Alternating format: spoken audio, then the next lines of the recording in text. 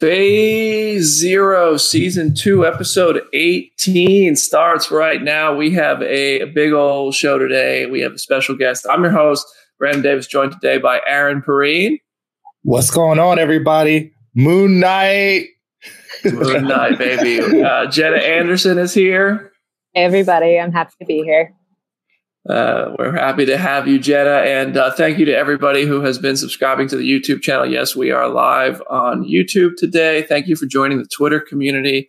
A lot of you guys have been connecting with each other and talking about Doctor Strange and Moon Knight there, and that's been awesome to see. And we're going to be talking spoilers for Moon Knight and Doctor Strange in the Multiverse of Madness today.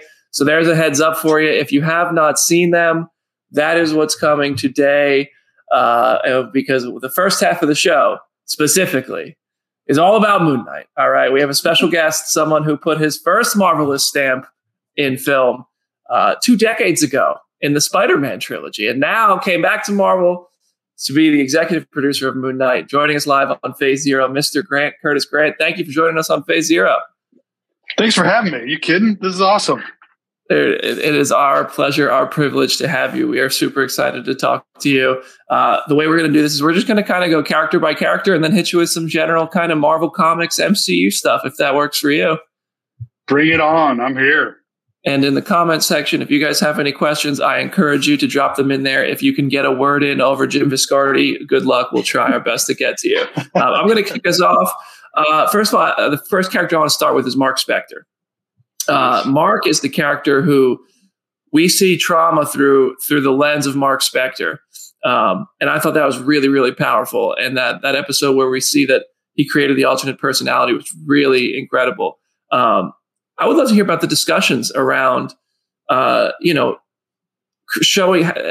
sure the emotional payoff is there, like developing kind of like how you handle like a mental health issue. Obviously it's fictional, but I'd love to hear about just what went into that. I mean, first off, hats off to Jeremy Slater, our head writer. And then obviously, clearly, hats off to Oscar, who did an amazing performance. Without Oscar, we're not talking Mark Spector, and we're not talking Stephen Grant. And then clearly our directors, Mohammed Diab and Vincent Moorhead. But really, when I started that sentence off, it was hats off to Jeremy Slater, because Jeremy and our incredible room of writers, it was really through Jeremy who said, I want to introduce the audience through the lens and through the eyes of Stephen Grant. Because Stephen Grant is learning all this real time as the audience is. So if I can put the audience in the same shoes as Stephen, we're cooking with gas. And that was Jeremy. And I'll be honest, it was something I didn't know if it was correct. I'm a little old school. I like my Moon Knight starting with Mark Spector. And so it was a little bit different for me going through the lens initially of Stephen Grant, but man, was that a smart narrative choice on his end. And then Oscar ate it up. I mean, Oscar loved playing Stephen Grant. Now, you've heard him in interviews. I mean, he loved Mark Spector too, and obviously Jake Lockley. But Stephen Grant's who he fell in love with first, and it shows on screen. And that was really what lit that fuse. And then we brought, on the mental health side, we brought in an incredible consultant, Dr. Paul Puri, and he really helped us. He read the scripts. He watched the edits. He was with us from day one to the final day. We had an amazing group of consultants that guided us. But it was really through Oscar's amazing performance that you fall in love with these guys who are struggling with mental health, struggling with their past, present, and future, and coming to terms with that. And we got 6 episodes out there that people like. So we're happy. I'm happy. Yeah. It was great, man. And Mark, obviously, as you mentioned, Mark is the character from comics that it kind of is the first one to come to mind. And we do touch on like these first 6 episodes of Moon Knight. Hopefully, they're the first 6 and not the only 6. But let's get Kevin on the phone. Get Kevin on the phone. Let's find out. Hey, if you want to call him, I think. But it was really interesting to see that you guys really. You named Bushman. You talked about that history with the archaeologist and how he was left for dead and all those things that happened to him. How much, did you consider showing Bushman? Did you consider diving more into comics? Because I know that's kind of stuff that you eat up. Absolutely. Yeah, we talked Bushman. We talked everybody. What we did do, one of the initial tasks was to go through and read every comic that he ever appeared in. So, we were reading West Coast Avengers. We were reading all the different Moon Knights and trying to see, is there an issue that we want to absolutely do as our series? And what we found out is that there wasn't a particular issue or a particular run. it was really those tones and themes that have been written so amazingly over the decades that we wanted to shine a spotlight on. And you guys know those tones and themes because I know you like the comic, but it is that globe-trotting action adventure, very Indiana Jones-esque. It is the Egyptology inherent in Mark Spector and Khonshu's origin story. It's the spooky grittiness that makes Mark Spector and Moon Knight and Stephen Grant and Jake Lockley, bless you, sing and so cool. And it's also the comedy that's in the series. But one thing I love more than anything is the writers of the Moon Knight series since 1975, since Werewolf by Night, kept the audience guessing. And we've talked about this. It wasn't a gimmick, because gimmicks become a crush that the audience throws away right away on the page. But what they were is story points that always kept you guessing. And I think that's why people, if you love the Moon Knight comic book, you're all in and you love it. And for all the right reasons, it's because it's written so well. And so that's really what we grabbed onto. And I think we did a good job. And when I say we, I do mean Jeremy, all the great writers, Kevin, Lou, Victoria, Brad. It takes an army, and it shows. And that's what's exciting more than anything with the 6 episodes in our rearview mirror. Man, it's a cast of hundreds. It's a crew of hundreds, and it takes a lot. And we put our stamp on the Moon Knight universe in the MCU, and we'll see where he lands next. Yeah. So you said landing, and I think I have a question here from one Jim Viscardi. Can you settle for us once and for all what exactly Moon Knight's powers are? Because he's got a lot of stuff going on in this series, He's got it going on in this series. He's got a healing factor. He bounces back when he gets shot or stabbed. He heals. He doesn't heal right away, and he's not immortal. If you get him the right way, he's going to go down for good. But thankfully, in our show, he got back up. He can glide. He's stronger than most people. He's faster. So it's a little bit like a super soldier, like my pal, the Green Goblin from Spidey 1. Not quite the same thing, but that a little stronger, a little faster, heals, glides, kicks ass, takes names, the usual. I'm going to go ahead and update the wiki right now. Nice. Chilling, kicking ass, taking names. All these are his superpowers right along all the other stuff. You mentioned the Green Goblin, though, and in the comics, Moon Knight has a bunch of other toys, like a bunch of other stuff. I know a bunch of us geeked out when Mr. Knight finally had the Screaming Sticks at the end. We're like, yes, he's got all the stuff. He's got all the gear. Is there any, you think that in the MCU, he'll evolve to have his more modern looks or any of these other gadgets, like a glider for himself, perhaps? Hey, I hope so. I mean, there's so much groovy stuff out there. We just scratched the surface with the crescent darts and the truncheons and all that. He's got a whole bag of tricks that we didn't even get into. So, I'd say when and if and where this character lands, he'll have a new tool chest. Okay. Speaking of landing, I'm going to pin this one on Jim Viscardi too. These are Jim Viscardi questions. These are just Jim Viscardi questions. I'm just like, he's got a trapdoor under me right now on this comfy couch that he will sit me down if I don't ask this. So can Moon Knight fly? And did the full moon have anything to do with that? Because there was an awesome sound effect when he took off to go handle Harrow at the end, like in the middle of episode 6.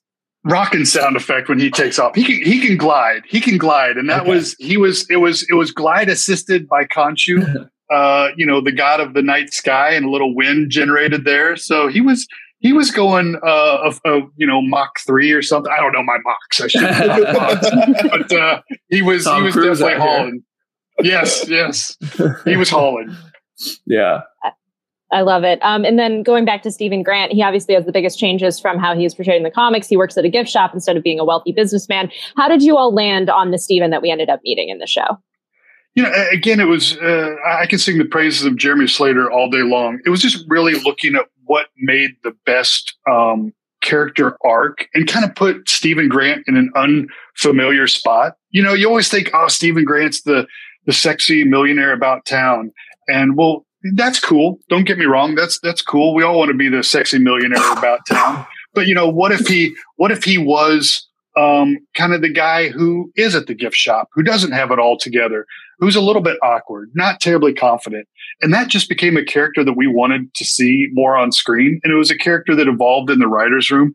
It was so cool. We were in the writer's room about halfway through, and we took a little poll, who was Team Steven and who was Team Mark.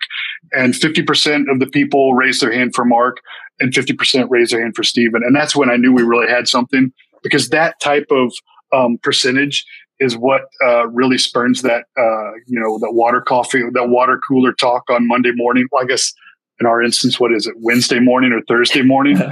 So if half the people like one guy and half the people like the other, we've got something special. And then in the hands of Oscar, no brainer. I love that. And then you touched on Steven's confidence. He gains quite a bit of confidence over the course of the season. What would you say is the biggest difference in the character from him at the start of the show to when we meet him at the end of the? And sorry, you cut out my earpiece for just a second. Just the biggest difference between how we meet him in the beginning and how we meet him at the end. Yes. That damn suit. He's got that sweet suit. That's got to be the biggest difference. It's the confidence level. When he's sitting there right before that incredible fight sequence with the truncheons, when he does show Layla, the amazing Scarlet Scarab, kind of their new power set. And now that they've merged and now that they're clicking on all gears, wants to show him what he can do now. I think that confidence really, when you look at the Steven that is in the, when he's getting fired in episode 2 and he has to take off his name tag, that means the world to him, and place it on that table, which is just ripping your heart out because you realize what that really means. His life was wrapped up in that museum and now it's gone. In the blink of an eye, it's gone. And then you look at the guy who is just mowing down the bad guys with the truncheons and that great Declan-inspired suit. I think that's the biggest change. And I think that's the ride that we go on from episode 1 through 6, from frame 1. I think the audience is invested into the final frame as well, and it's Steven and Grant, it's Steven and Mark Spector and Jake Lockley that make that ride so amazing. To ask a question about Mr. Knight and the suit. A fun part of these Marvel things now is seeing when people deploy a superhero landing. He didn't stick the landing. He did not stick the landing. Nope. But it was a fun bit. A little bit, he's got time to work on it, right? He's got plenty of time to work on that finish it out. Was it like a Deadpool reference, or did you guys just want to have fun with the idea because it's such a popular thing to happen in the MCU? We've had 4 superhero landings in these Disney Plus shows, by my count. that landing was really Oscar, and that was all him. And that little comedy beat when he doesn't stick the landing and is a little bit off balance. And that's what's so refreshing about working with actors like Oscar and Ethan and May when they're working at the top of their game, especially through a character narrative standpoint. They can riff on stuff like that and it just seamlessly moves into and becomes part of the character. So again, that's all Oscar. Jake at the end, that's all Oscar. And you're in the hands of someone who's always coming from it from character first. And you're better for it. Did Oscar keep anything? Did he steal any suits or props? Oh, I'm sure he's got a chest full of cool stuff that I cannot confirm. No, hey, for me, Oscar can have whatever he wants because he was leading that charge in many ways, especially with the Moon Knight suit. We had a really cool Moon Knight suit, and then Oscar came aboard, and you started asking questions. He wasn't picking stuff apart; he was just asking questions from the lens of Mark Spector, but also from the lens of being a fan, from doing his own research and looking at the costume through the ages and saying, what if we dialed this aspect in? What if we dialed that aspect back? What if we really embraced the mummy wrappings? Oscar deserved to walk away with a few things. So I hope he did. It was episode 5 that was the episode that I was just so blown away by his performance and the crew on this production's performance, because that was just him twice, in every scene. And it was so immersive and so well done that I watched that whole episode. And I remember at the end of episode 4, I sat there and I was like, how'd they do this? this is cool. I want to figure it out. But then episode 5, I never even tried to figure it out because it was so immersive. It was so well done. Oh. Yeah. It's bonkers. I'll tell you 2 things. It was funny. After episode 1 or 2, I can't remember, my mom texted me just emotionally devastated from the journey that, Oscar was taking her on. I'm sitting there going, oh my gosh, what's she going to do when episode 5 rolls around? Because if you're emotionally exposed after episode 1 and 2, do I give my mom a spoiler and say, don't watch 5? I didn't, because we don't do that at Marvel, as you can imagine, even for moms. But she watched 5 and 6 and loved the whole series. But the other thing, what you're touching on is not only is Oscar's artistic performance seamless, but his technical performance is seamless, because what people don't realize, when he's walking down the hall and there's 2 of him, he has done that one pass. And, as you can imagine, it's more than one pass as Mark Spector. And then he does it another pass as Stephen Grant. But when he does that pass as Mark Spector, he's remembering where he's looking and what Stephen's eye line is, and where he has to hit his marks at it every time he walks down the hall, and his body shape and his body position. And then he's got to remember that and then do that again as Stephen and line up those eye lines. It's just a funky math problem. It's crazy, because you guys know I worked with Sam Raimi for years, and he would throw me in front of the camera. I couldn't even hit one mark. I would get so nervous. I had no clue where I was. I couldn't even hit one X on the ground, let alone about 5 X's down a hallway where I have to remember where I am at all points so I can repeat it as a different character on the other side of the hallway. It was incredible. But that's Oscar for you. He's amazing. Wow. I know. Oh. So kind of you mentioned Layla earlier when we were talking about the show. Layla in the finale drops in as an Egyptian superhero. It is such an awesome debut. That's honestly one of my favorite parts of the entire series. Can you talk about taking Scarlet Scarab and turning this villain in the comics into this awesome new, more heroic character? Yeah, well, when we were in the writer's room, originally Layla did not become the Scarlet Scarab. But the more we really embraced the Egyptology of this ride that Mohammed Diab was leading the charge on, and the more May came aboard, and the more we got into these marathon writing sessions in Budapest, we would go to the local Four Seasons, and obviously because of COVID, we were in a big room, and there was just about 8 of us. We just kept on breaking down episode after episode after episode, and character. And once we really started to get in there and wrestle around with Layla, with May and that character, and realize, unbeknownst to all of us in the writer's room with Jeremy and team, we really created a superhero with Layla from the very beginning, because obviously her at Mogart's, she knows her way around. She can take care of herself. It's like, man, we have this incredible superhero already. Let's go all in. Let's merge that with the Scarlet Scarab storyline. Let's launch Egypt's first superhero, and May was amazing. And that was, man, when you're talking about the stuff that you just cannot talk about when you start these interviews before the show airs, the one that I was always just biting my lips, like, can't talk about the Scarlet Scarab. But I knew that was coming, and it's so cool when that stone slab falls down and the dust settles and Scarlet Scarab steps out, and she's got that little grin on her face, and then those wings come out. It's like, all right, game on, here we go. And that was the genesis of it. It was really May being such a great actress, and we realized with her we had a superhero in the making. So obviously Kevin gave the thumbs up. Kevin was all in, and now there's another really cool superhero in the MCU. Along with, I know you guys were talking when you did your episode 6 wrap up of Tawedit. So there's another one. Let's see where those two go. I want to know where Moon Knight goes. Where does Scarlet Scarab and where does Tawedit go? Let's see what happens with those. Oh, who knows? Oh, okay. I also. I'll tell you a little Tawedit story. We were early on in the writer's room, and we start throwing up all sorts of art on the boards just as inspiration. Through the decades, anything goes. We had all those different looks of Moon Knight up there.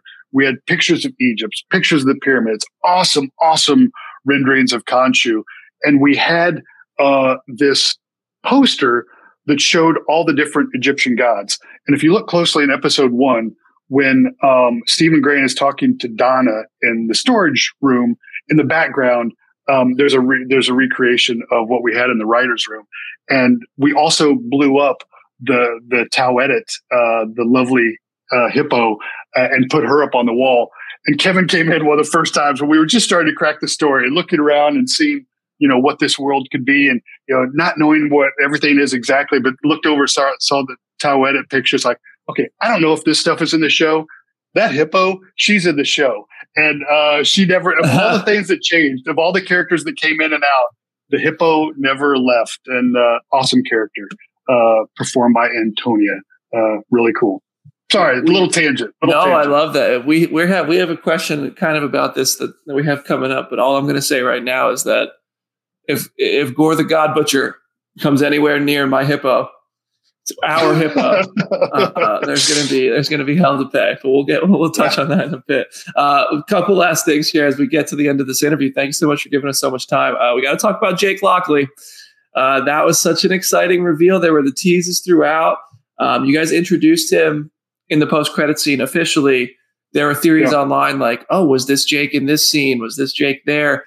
Did we see him, or did he ever kind of pop up and emerge for a moment, or was it the blackout moments were the only moments that Jake was present through those first 6?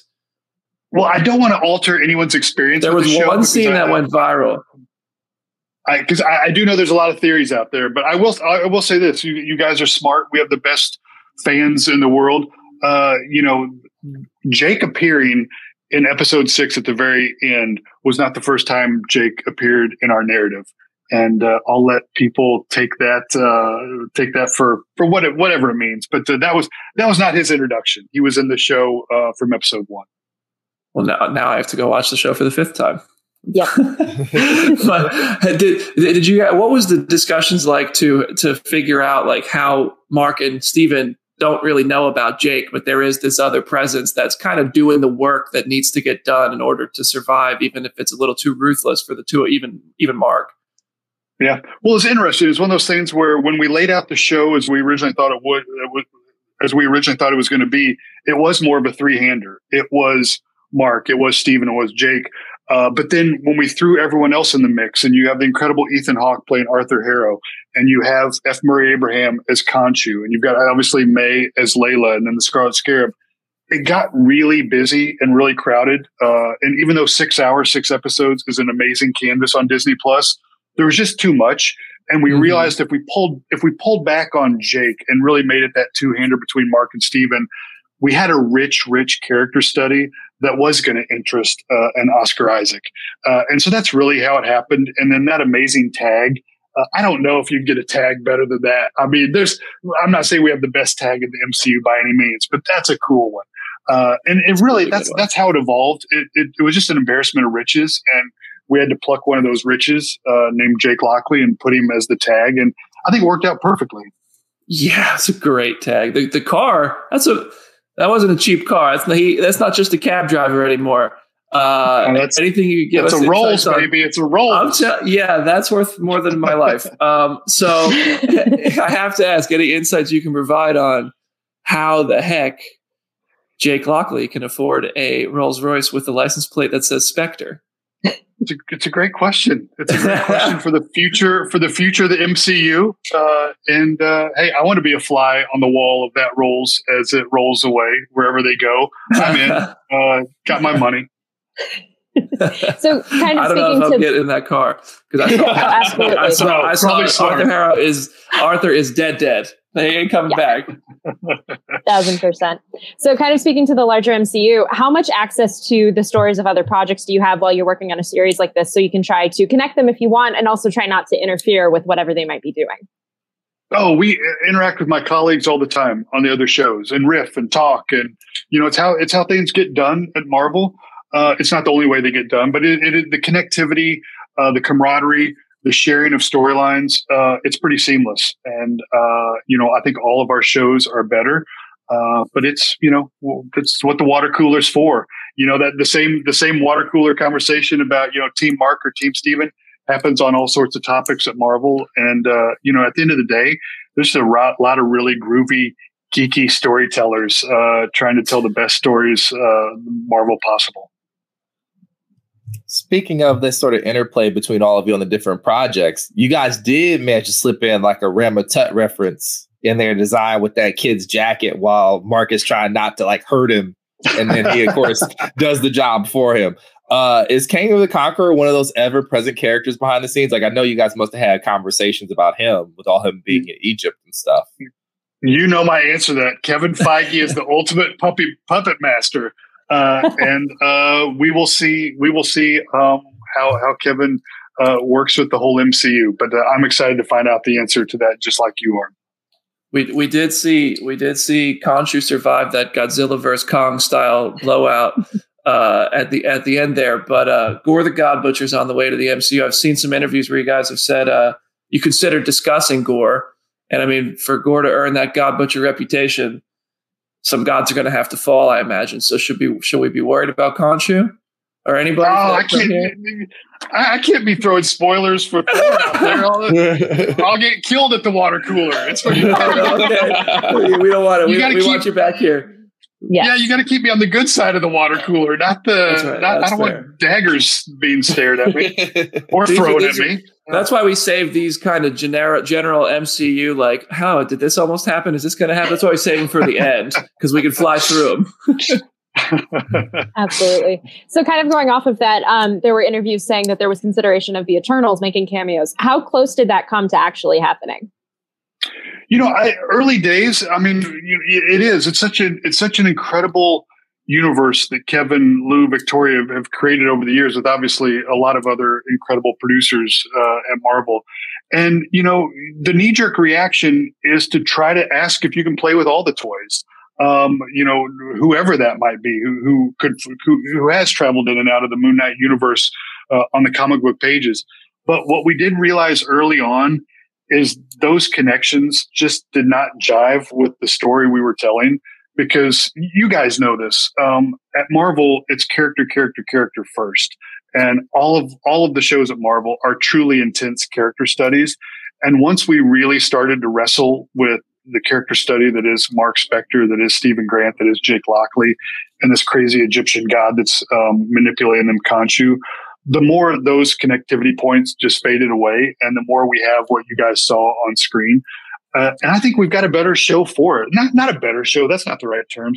It's just, I really like the fact that my mom, of all people, can jump into the MCU and enjoy Moon Knight as much as the guy or gal who's seen every MCU offering you can ever imagine. She loved the show. My dad loved the show. They see a lot of Marvel stuff. They don't see it all. And they did not need to know all of the backstory of what had happened before. And so, hey, at some point, there's a lot of names that you guys know that have floated in and out of a possibility to be in this series. But the reality is, we needed Mark, we needed Steven, we needed Jake, Scarlet Scarab and Khonshu and Arthur Harrow, and a few others, Tau Edit. But we think our show is pretty complete with what we have.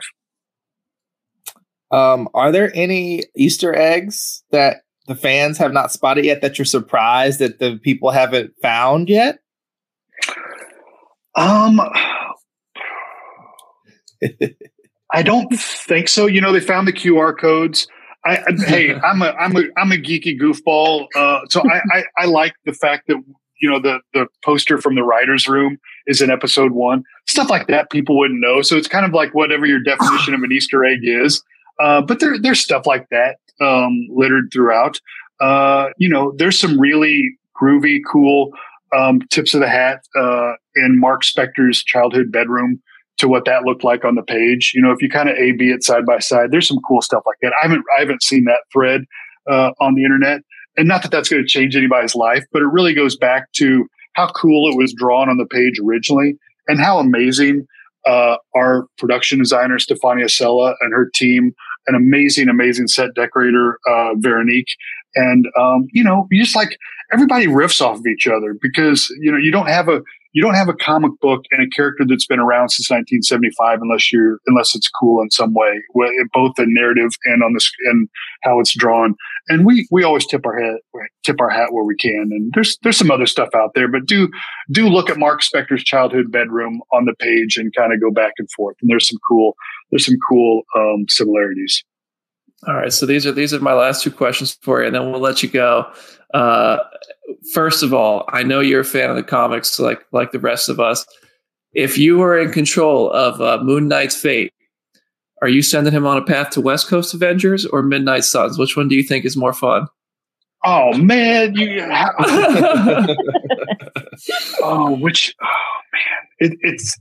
it's tough because Midnight Suns, you get the supernatural things go bump in the night. You know me, Drag Me to Hell.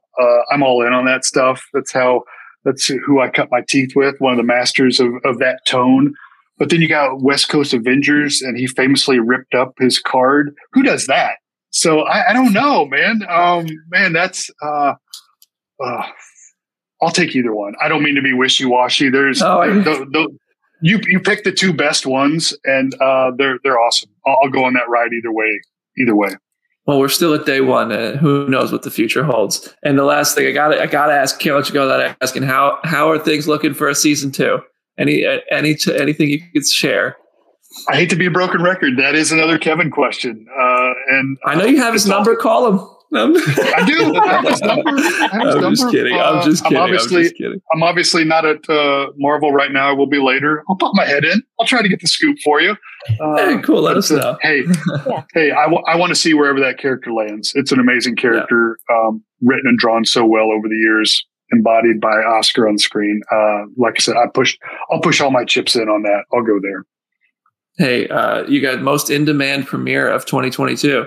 That's pretty incredible, and it's Moon Knight's just getting started. So we're really proud of you guys. We're really grateful for you guys. This was a great show, and you did great work on it. So pat yourself on the back over there at Marvel, and thank you so much for joining us, Grant. This has been a pleasure to speak with you and hear this kind of stuff from you. It's an honor. I love what you guys do. The support's amazing.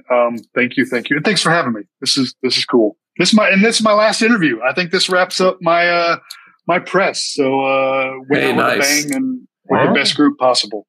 Well, if you ever want to come back and just chop it up about projects you're not even working on, you're welcome to join us. But we'll let you get back to some free time, take a little vacation. You've earned it. Thank you so much for joining us. And everybody, we'll be back in just a minute. We're going to talk about some Doctor Strange theories, Guardians of the Galaxy Cosmic Rewind down at Epcot, and some more Guardians updates, actually. So we'll see y'all in a minute. Thank you so much, Grant. We'll see you soon.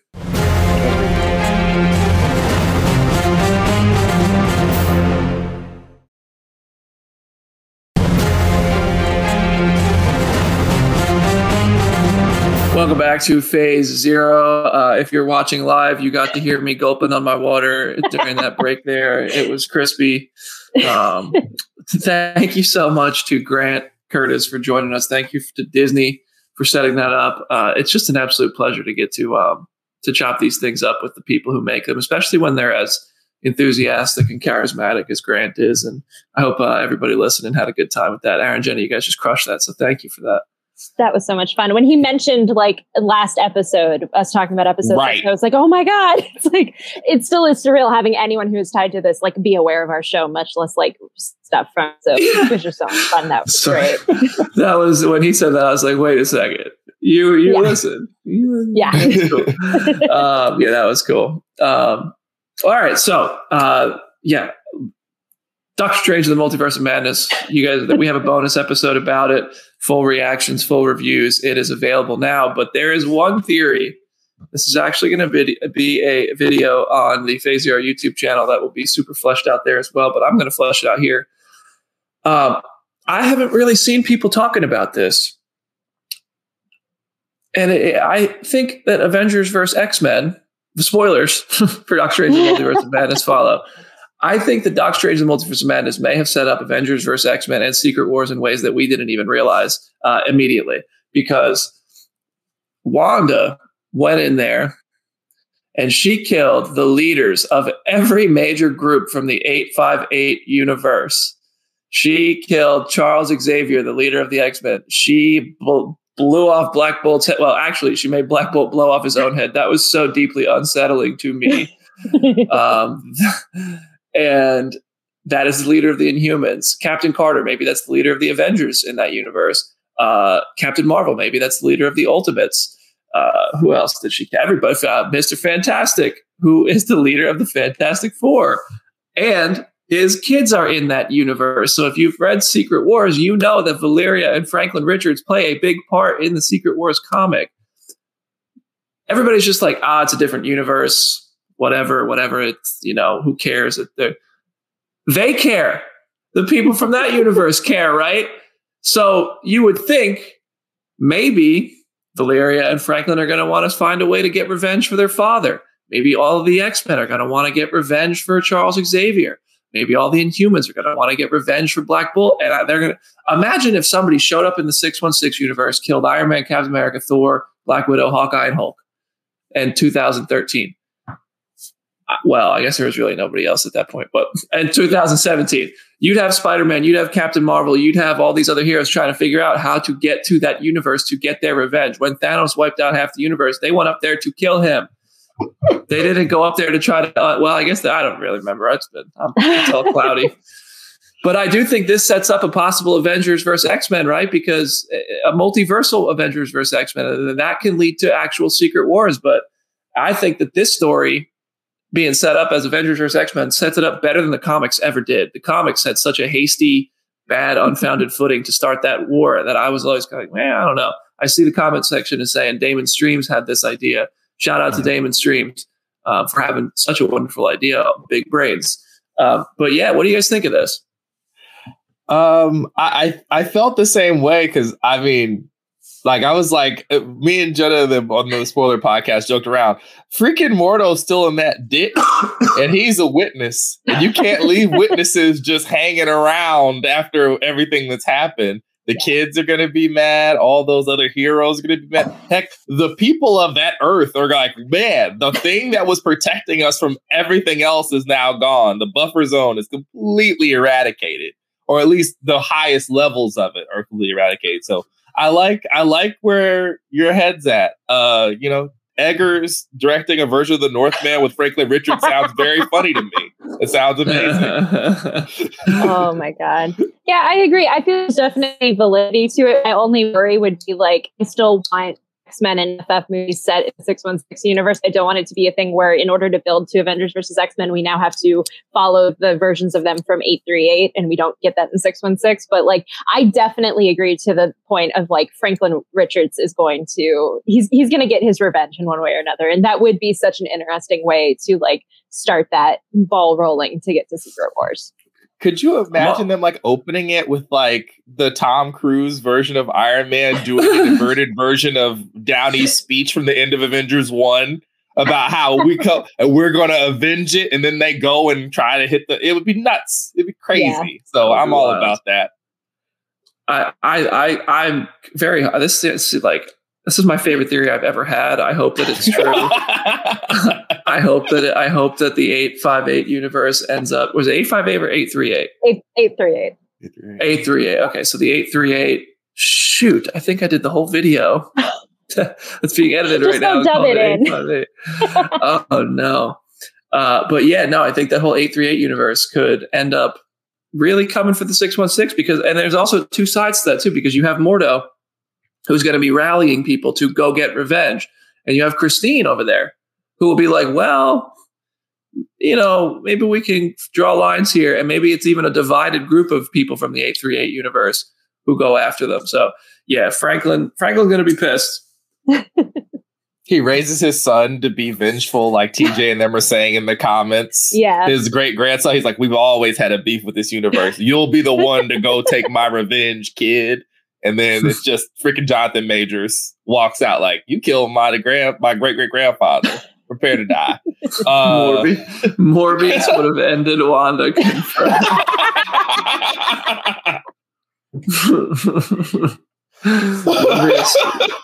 Morbius should have ended me. Oh my God.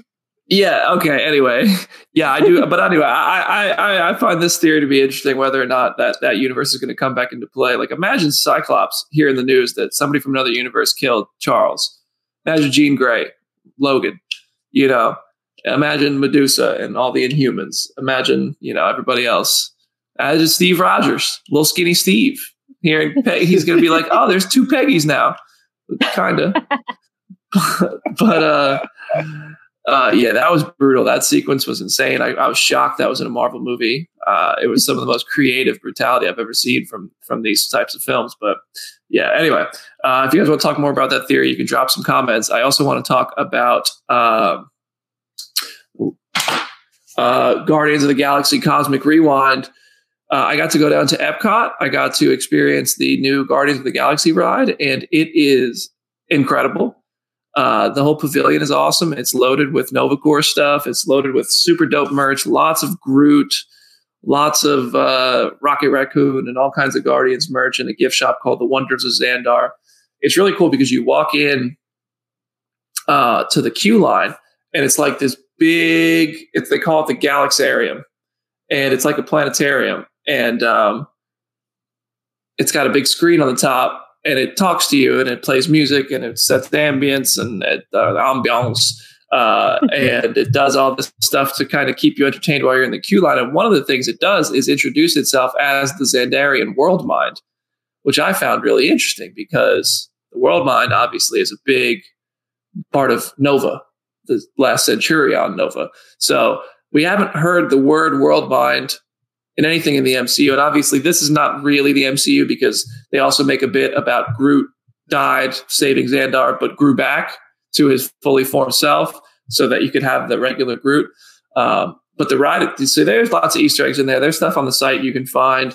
And then the ride itself is really cool because you sit down, it's like 10 rows, I think. Yeah, 10 rows, 2 seats across. Each car seats 2 and 2.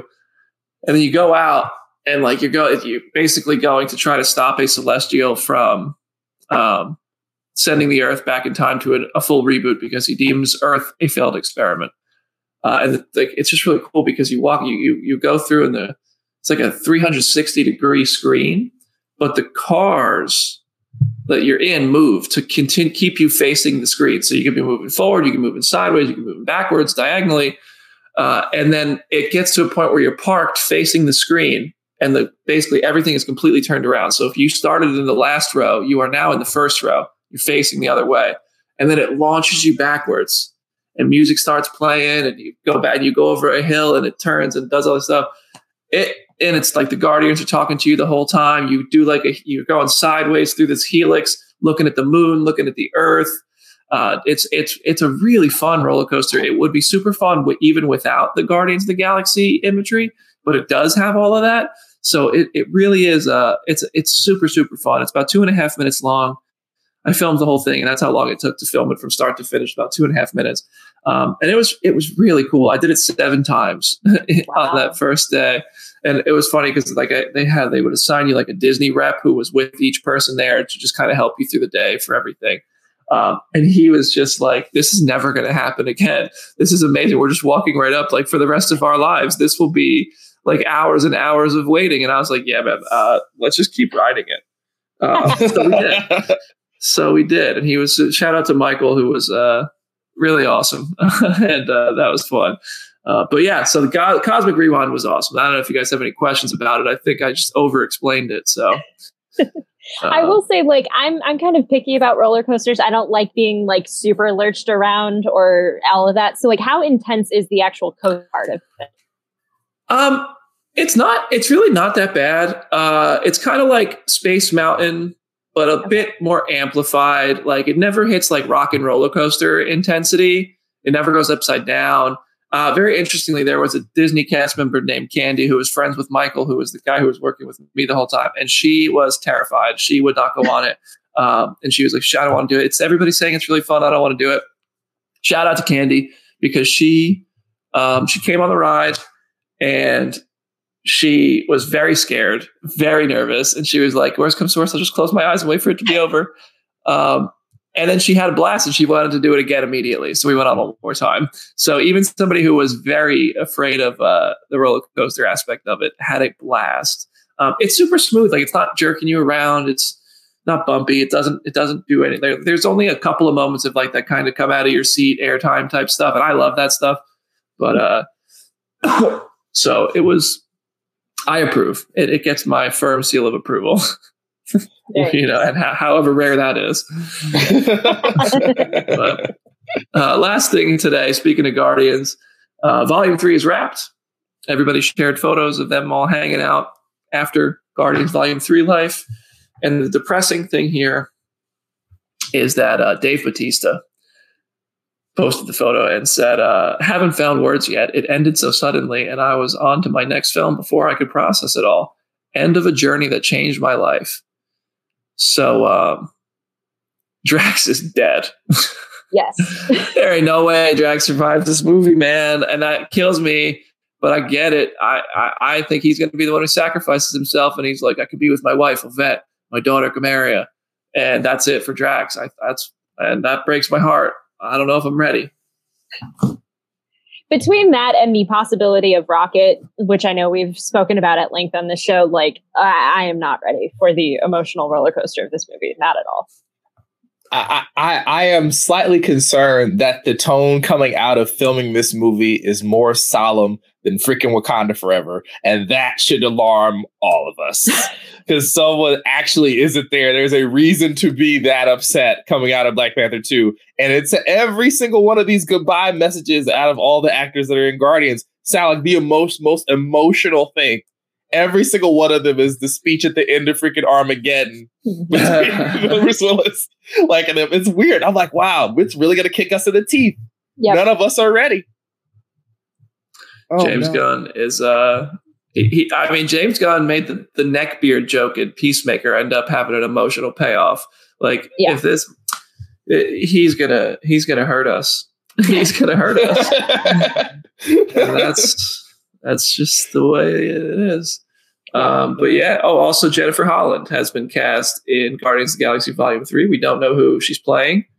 But Jennifer Holland is an actor who was in Peacemaker, who will be in Black Adam. She's also, I heard James are engaged or married. Yes, they're engaged. Yeah. So I love it. I respect the hell out of James Gunn, how he always takes care of his people. How he always I swear Guardians Volume 2 is a movie he made for Michael Rooker.